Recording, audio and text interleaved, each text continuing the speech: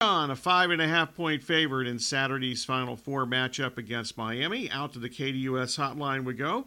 We're now joined as sportsman by Dom Amore of the Hartford Courant. And Dom, good to have you on the show once again. And been a few years, I think, but we got you back. The Huskies certainly been on a roll in this tournament, certainly capped by their domination last weekend of Gonzaga. What's impressed you the most with their tournament performance and domination thus far? Well, I think the thing that's impressed me the most, Bob, is just the vibe that this group has had. You know, I think they were kind of known, and it was kind of a concern that they might be uptight and not really loose or confident going into the tournament. They'd lost in the first round the last 2 years, but once they got that first win under their belts, they played almost like as if they've had a tailwind, and each game, which is supposed to get tougher in March, has actually gotten easier. They've made it look easier as the tournament's gone along. So they're incredibly confident and loose right now. And you don't know how that's going to play into a situation like this, but you got to feel it's an advantage. So you mentioned the first round losses the last couple of years. So what has changed the most since the end of last year with this team? Yeah, I'm sorry, Bob. I just lost you for a second. Can you repeat that? Yeah, you mentioned the first round losses the last couple of years. So why have things changed? How have they changed the most in the last year or so? Yeah, I think the biggest thing was after last season, Dan Hurley felt that he didn't have a good enough supporting cast. He kind of stopped playing his bench and lost confidence in the guys coming off the bench, and he determined that he was going to build a better supporting cast around his three stars, Sanogo, Hawkins, and Jackson. And he went about doing that very methodically. He knew the kind of players that he wanted in the transfer portal, and he brought in experienced players who could bring those skills. Calcaterra, obviously, is the three-point shooter, the sharpshooter. Tristan Newton is the point guard who can score and shoot. And he brought in Naheem Aline, who gives them some offense off the bench and tournament experience, which he was looking for as well with Virginia Tech. So he brought in transfers who really fit the bill. Hassan Diarra, a backup point guard who would know his role and play good defense. So his well-chosen, well-selected transfers that really fit what he wanted to do around the stars has given him a rotation of 8 or 9 players where foul trouble doesn't necessarily hurt them. Fatigue doesn't necessarily hurt them because he's willing to play 9 players significant minutes. In addition to that part, how has Hurley evolved as a head coach in his time at UConn? I feel like he's evolved a tremendous amount in this last month. Or really in the last couple of months since they had that bad stretch where they lost 6 out of 8. I think he's calmed down a little bit. He's been a little bit, he stopped fighting with officials. We mentioned that yesterday. It was distracting his team, sending the wrong message to his team. His team was reflecting that. He's reflecting more calm, more maturity,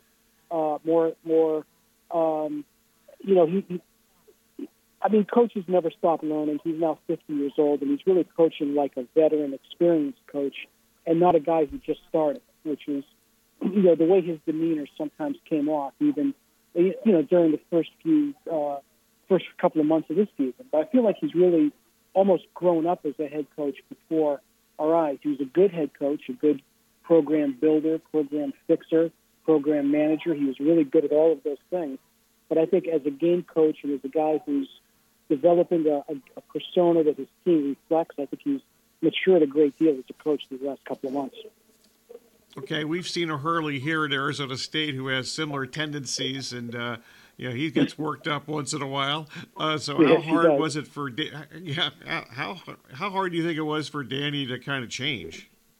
Well, it was very hard, and I don't know that he's changed more as so much as he maybe understands when to turn that on and when to turn that off. How to act. How to tailor your demeanor for the situations as far other than maybe just being a little bit over intense and the situation has to fit that. I think he's tailoring his demeanor. But it is you got to be who you are. You can't try to be something you're not. Players will see right through that. Everyone around you will see right through that. And he's not doing that. But I think he's been getting some very good advice from Gino Auriemma and Jim Calhoun and some of his other longtime friends in coaching have been doing this. And I think they've kind of convinced him to, maybe not worry as much about the outside influences and the outside perceptions and keep, kind of insulate himself and his clubhouse or his locker room. I mean, baseball mode a little bit. His locker room from those outside perceptions and influences. So I think what he's done really in the last month is focused much more on what he needs to be focused on, winning games, and much less on what's being said and perceived outside. Okay, so the demeanor has changed a little bit here. They obviously had a dip, for a few games there in the quote middle of the season. So what else has changed on the court as far as just the playing, the actual performance goes? Yeah, I mean, a lot of things have not changed. They're still a team that really depends heavily on three-point shooting. They've got to get that to win. They've got to get what they get inside from Sanogo and Donovan Klingman off the bench to kind of complement that and open the floor up. Those things have not changed. But I think he's been a little bit freer. He's allowed Tristan Newton to play a little freer, not running as many step plays, but letting things flow a little bit. And I think we saw against Arkansas and Gonzaga how they really, and St. Mary's also in the second round, how they really played with a great flow and didn't allow themselves to be slowed down by teams that wanted to slow it down or sped up beyond what they want to do by a team like Arkansas that wanted to play faster. So I just think he's probably maybe backed off a little bit on the sets and letting the game flow a little bit more. Talking Huskies, well, UConn, obviously, with Dom Amore of the Hartford Courant. All right, so on to Sanogo, you mentioned him briefly. How would you describe his improvement since he's been there, and how his improvement this season helped those around him? Yeah, even when he first got here, he had great footwork and great craftiness around the basket, things that you usually have to teach a big man. You didn't have to teach him, and he's refined those moves consistently over the 3 years. He's worked on three-point shooting because he knows he's going to need that component to have a chance in the NBA. So he's doing. He'll take a couple of threes a game when they leave him wide open, force teams to adjust to that. But the big thing that you've seen in this tournament is he's got a good touch around the basket, and he's really utilizing it in this tournament.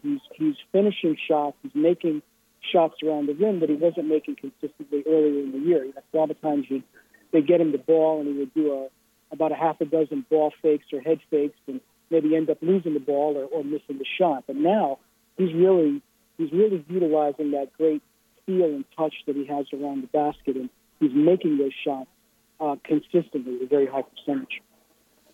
Hawkins and Jackson, quite a pair there. What stands out to you from that duo, and where are they most improved?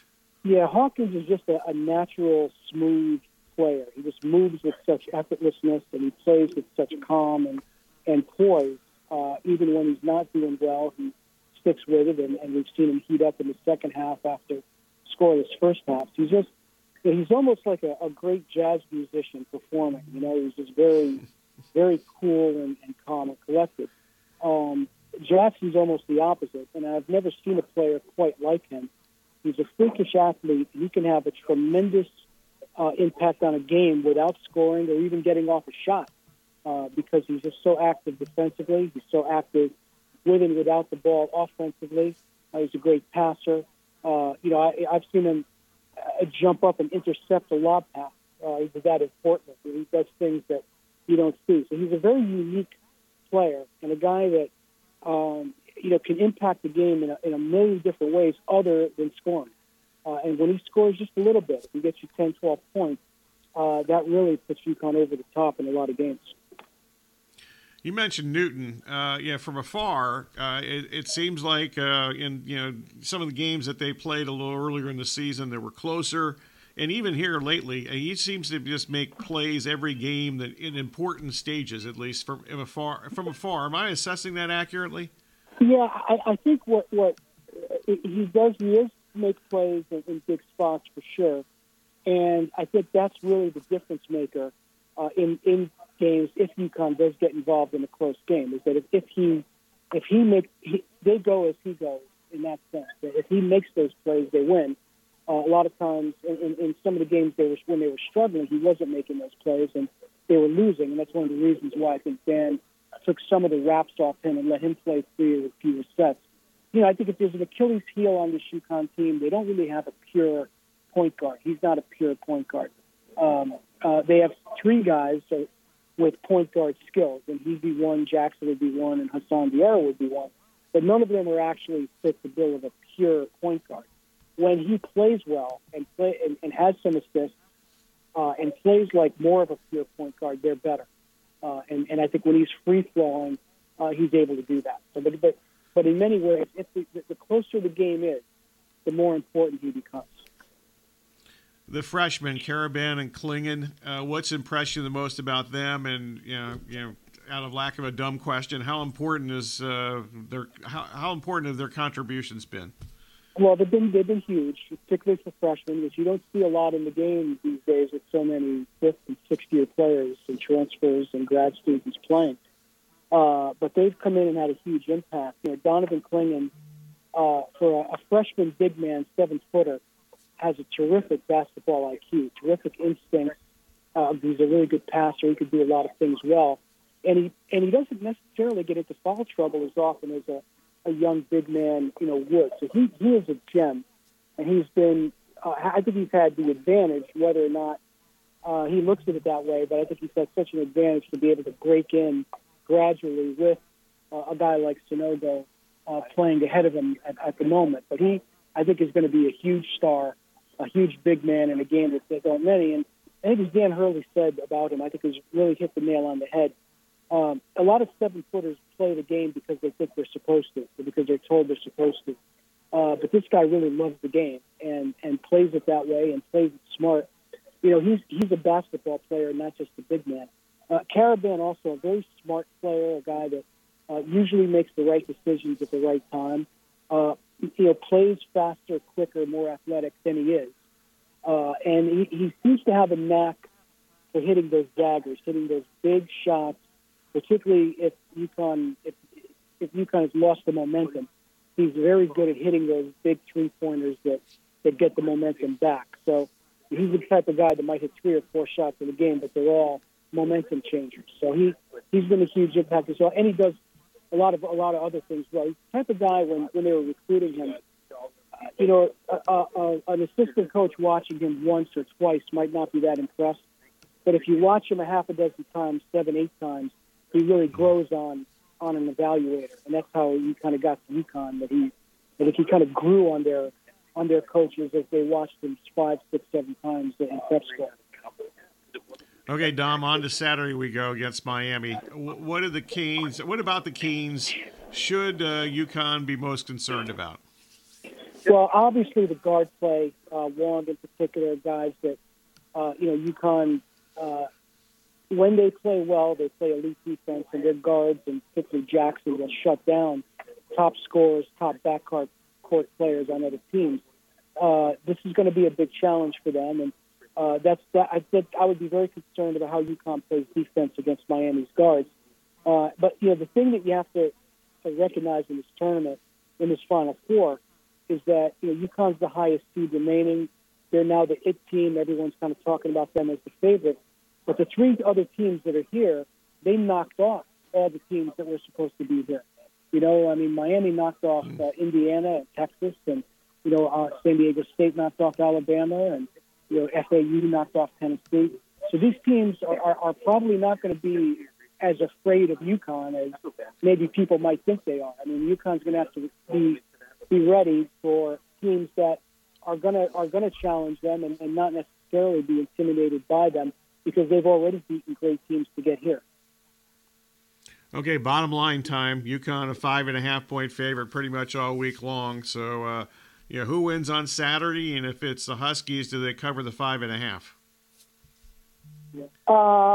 I would say they will. Just with the ease with which they've won all these games, I think they'll win. I think they'll win, if not by double digits, by close to it. I think they'll win comfortably.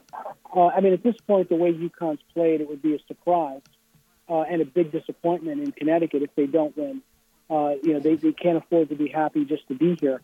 So I think UConn, but UConn has responded well to that pressure these last couple of weeks where they hadn't before. So I think UConn fulfills what everyone seems to think is its destiny and comes out of this thing with a trophy. Dom, I appreciate it. I know you're in hot demand here, so thanks for making time for us. We appreciate it. Yeah, every 10 years I get I'm in hot demand, like one of those hibernating bugs, I guess. Well, hopefully we'll talk to you before another 10 years. Okay. You got it. All right. Thanks a lot now. Bye-bye. Thanks. Dom Amore of the Hartford Courant.